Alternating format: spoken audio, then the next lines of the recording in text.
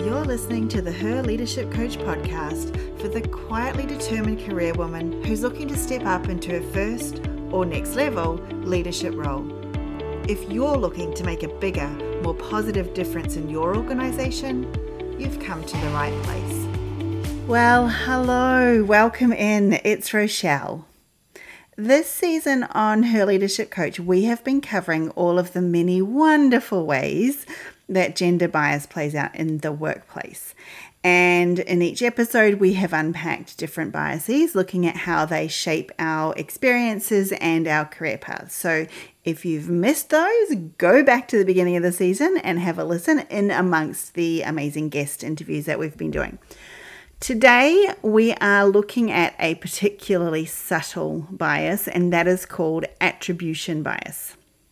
So let's dive right in and understand what it really is, how it shows up in our professional lives, and why it is essential to recognize and address this one, especially for us women that are either striving for leadership roles or in a leadership role and looking to increase our impact, influence, and income. All right, so imagine you're at work and you've just nailed a big project. If you're a guy, people might say, wow, he is so talented and worked really hard for this. But if you're a woman, they might think, didn't she get lucky? Or she had a lot of help with that. That is what attribution bias is. It's like this unfair filter on how we see success and failure based on whether someone is a man or a woman. Now, this bias sneaks into many parts of work life, from who gets praised in meetings, who gets nominated for awards, which, for better or worse, can affect who gets the top jobs. Perhaps even worse, if people don't think our success comes from our own skills and hard work, it can make us feel less valued, right? Or less valuable, which in turn, again, affects our chances of moving up in our careers. If we don't think we add value, if we think that everything we are doing is due to luck, then the chances are we don't have the confidence to step into that next space. And of course, it's not just about how others might underestimate us, right? It's also about how we might be judging our teammates, our friends, our colleagues, how we're looking at their success. And that in turn can impact them and their feelings about themselves and their career journey. So knowing about this bias really helps us to uncover what's normally a hidden hurdle. And we need to start knocking these hurdles down and make sure that the workplace is fairer for everyone and not just a particular gender. All right, so see if any of this feels familiar at all. Let's take Nadia. She's a project manager at a tech company. And she has been burning the midnight oil, working mornings, late nights, leading her team through thick and thin to develop this great new app for the company. And they've done it. And they're celebrating their big win. And her boss goes, Nadia, you did an awesome job keeping everything on track. And boy, weren't you lucky to have such a star team? Huh? Now, hold on a minute. That's like saying the cake was great because of the oven, not the baker. Now, let's take Tapan, Nadia's colleague, who just wrapped up a similar project. And his boss is all, wow, fantastic work, mate. Your skills and leadership really brought this one home. See what's going on here? Nadia's work gets overshadowed by this idea of luck and help and her team. While Tapan's success, who also had a team, is all about his personal prowess. Now, this isn't just happening in the tech world. It's like this unwritten rule in the corporate playbook where women's wins are often chalked up to external factors like luck or timing or team or you name it, while the guys get a pat on the back for their brains and their brawn. They're just so amazing. It's not like women are only winning because the stars align, right? All right, so now let's look at a different scenario. We're going to flip the switch in this and look at Nadia's project hitting a snag. And unfortunately, in this scenario, the launch is delayed, which often seems like the end of the world when you're in project land. So if everything was equal, right, we would think that this would be attributed to luck as well. Because if Nadia is successful, it's luck. And so surely if it's a failure, it's also luck. Except while the research doesn't show attribution bias from external sources in this case, so there is no research difference, no data to show that men and women are treated differently in this space, here's where that internalization of attribution bias creeps in. And this one might really hit home. Instead of looking outward in this instance, Nadia starts to internalize the failure. She might think to herself, oh, I must not have been smart enough to see these issues coming my way. Or I'm just not cut out for this. Does that feel familiar at all? It's this classic case where she is saying the setback in this case is what I am perceiving as my inadequacies rather than external factors like unforeseen technical challenges or a vendor that isn't on time. Contrast this with Tapan. If he was facing a similar issue in his project, he might think, these technical glitches were totally unexpected. No one could have seen them coming. So men are more likely to see the failure as a result of external circumstances, not their lack of ability. So this difference in internal dialogue that we have can have significant implications for how men and women perceive their own professional competence and growth. There is a review by Odessa Hamilton and Grace Lorden. They looked at research spanning 50 years, and it showed a clear pattern. They found that male success is mostly attributed to skill, while female success, especially in masculine type roles, is chalked up to luck. And obviously that's not just a matter of perception. That's like if it was just the perception, that would be annoying, but it's what that perception results in and how that affects real opportunities. So men get disproportionately rewarded for this presumed skill, while women's achievements are often seen as exceptions, not the rule. So again, it was just down to luck that project went well. And I've experienced this myself. I've had a project go brilliantly, like on time, on budget. Change management was great. The feedback from stakeholders was fantastic. And in my own head, I'm like, that was probably just a one-off. How am I going to repeat that? I remember thinking that at the time. And I didn't really get a lot of feedback from like leadership. I got lots of feedback from stakeholders, but leadership, not so much. So, I really can feel firsthand how this bias can be a significant barrier for us as women seeking to advance in what is seen as masculine fields, and project management is still one of them. And unfortunately, there are an awful lot of fields that are still seen as masculine. And look, there's even more complexity to this. I think there's this common belief in meritocracy, and when we combine that with downplaying the role of luck, it's particularly harmful to women. So it suggests that if you're not succeeding as a woman, it's because you're not good enough. It's because you lack talent, you lack intelligence, or you're not determined enough, you're not ambitious enough, because, all of our hiring is based on meritocracy, so the saying goes. And I really think that this type of narrative that we hear out there is it not only skews our perception of success, but it also reinforces these gender gaps that we have in the workplace. So what we're seeing, as is so often the case, is this complexity between stereotypes, biases, and social narratives, and those sort of join together and shape how we view and value women's achievements. It's not just about giving credit where it's due. It is about fundamentally rethinking how we interpret success and the factors that contribute to it. Because while we're on the topic of luck, it's worth noting some broader research that might surprise you.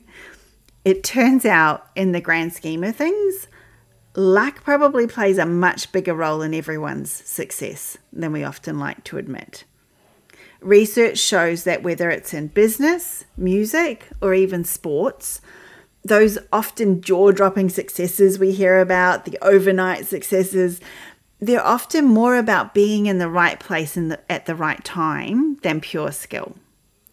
For instance, one study found that the top charting musicians or the fastest growing companies often owe their success to pure luck than consistent performance. So the performance across a whole range of companies is consistent. And I see this as a small business owner. I see so many other entrepreneurs, small business owners, being consistently good at what they do, being consistently good at the results they get. And yet sometimes there's this spark at some point, this piece of luck that comes along that makes all of the difference. And I think this idea, this research can be a little challenging for most of us to come to grips with, because we want to believe we've got to where we are through hard work and skill, right? That makes us feel good about ourselves. But I think it's worth at least entertaining the idea that there is far more luck involved than what we'd care to admit. When you think about the luck, even the basic luck that most of us have, that, you know, if you are listening to this, you are born in a country that is first world, most likely. You are probably born into a family that has some level of education, or, you know, has had some success in the career world at some point. Or you have a partner that is supportive. There are so many things that as a result of simply where we're born and who we are born to, that are involved in our ultimate success. So just putting it out there. It might take a while to come to grips with that one. All right, so let's pivot from that discussion on luck and skill and merit and look at what organizations can do to tackle attribution bias.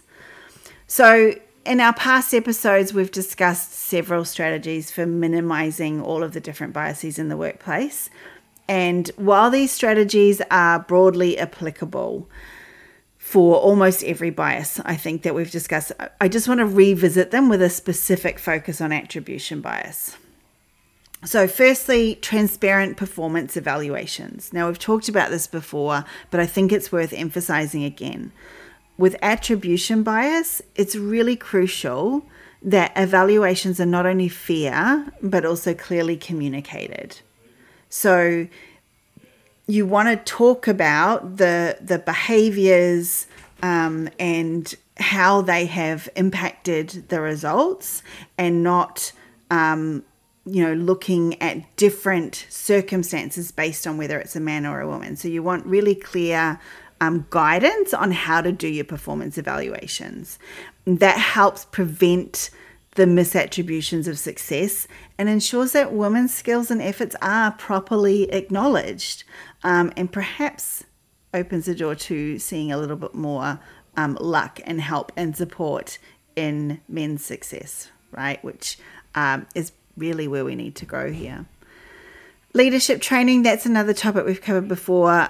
With attribution bias, you really want to address how this bias in particular shows up, and help educate leaders on recognizing and celebrating achievements based on merit, irrespective of gender. And also recognizing the luck that is at play, irrespective of gender, which again can be tricky. And then lastly, while fostering an inclusive culture is again a common theme, it is particularly important in the context of attribution bias.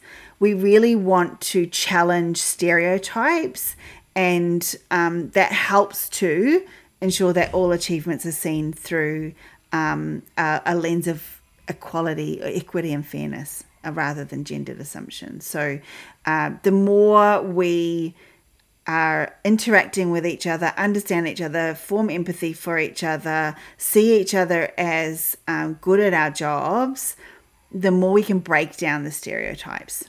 And that's what's at play here. Okay, so now let's talk about tackling attribution bias on a personal level.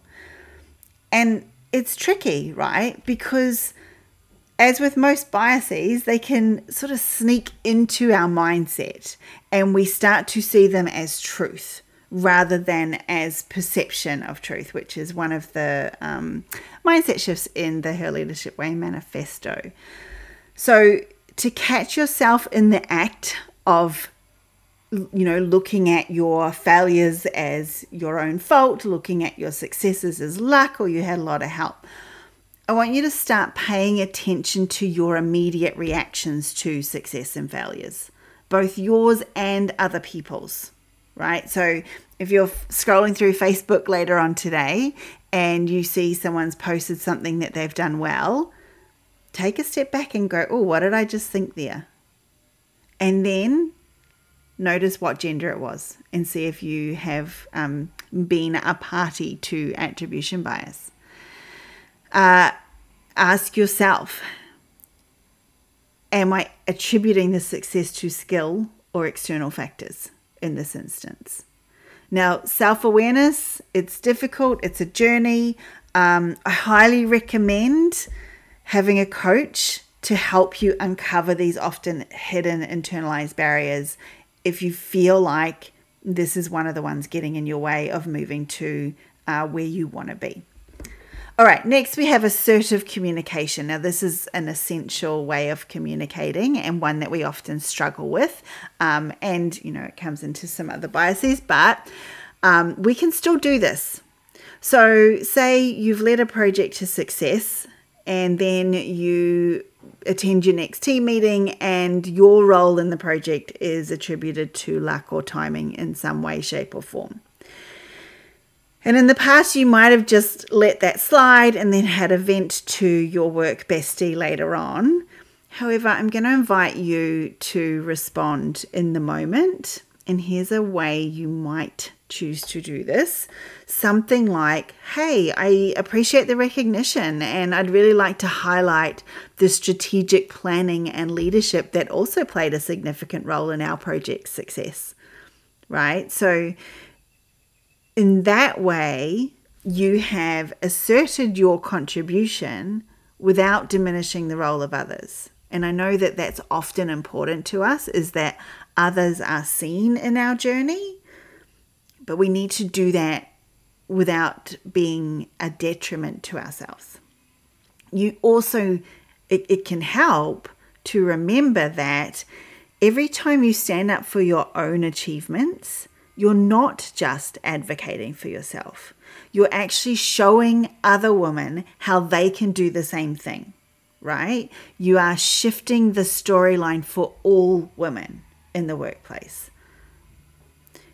By acknowledging your skills and efforts, while still, incorporating any efforts and skills from the team, and then supporting others to do the same thing if they are doing it, we just start to create this ripple effect of change. And that's what we need to be doing as individuals. Okay, that is a wrap on today's episode. So we've explored how attribution bias shows up, its impact on our careers, and then some strategies to counter it for both the organization and through our own personal strategies. So I encourage you to reflect over the next week or two on how attribution bias might be playing a role in your own professional life and start thinking about what steps you can take to address it. You might want to discuss this episode with colleagues or bring your team in on this information. In fact, any of the episodes on bias are really good starting points for conversations with your team. See if any of them have noticed this bias out in the wild, or talk about your own stories of noticing this out in the wild. It helps to get them paying attention to it as well and becoming an ally to you and to others in this space. Creating change, it's all about those ripples. All right, thanks for joining me this week. If you want to continue the conversation about attribution bias or being a leader from the inside out, come and join us in the Women in Leadership Facebook group. You will find the link to join in the show notes. I also want to let you know that some of this podcast was created with the assistance of artificial intelligence. From editing the audio to drafting my show notes, AI saves me time, which is, of course, super freaking helpful. As a leader, this is an area I really encourage you to be experimenting with, as it is set to revolutionize the way we work. And depending on when you listen to this episode, I am going to be putting on a free training on generative AI, or particularly ChatGPT and Bing Chat Enterprise. That will be running on the 27th of November, Australian time, that is. So it may be the 26th of November for you. So look out for that. The link will be in the show notes to join up for that as well. If you got value out of this episode, I would love it if you could leave a review. Share it with others as widely as you can. I would really appreciate it. And until next week, continue to lead the way, her way.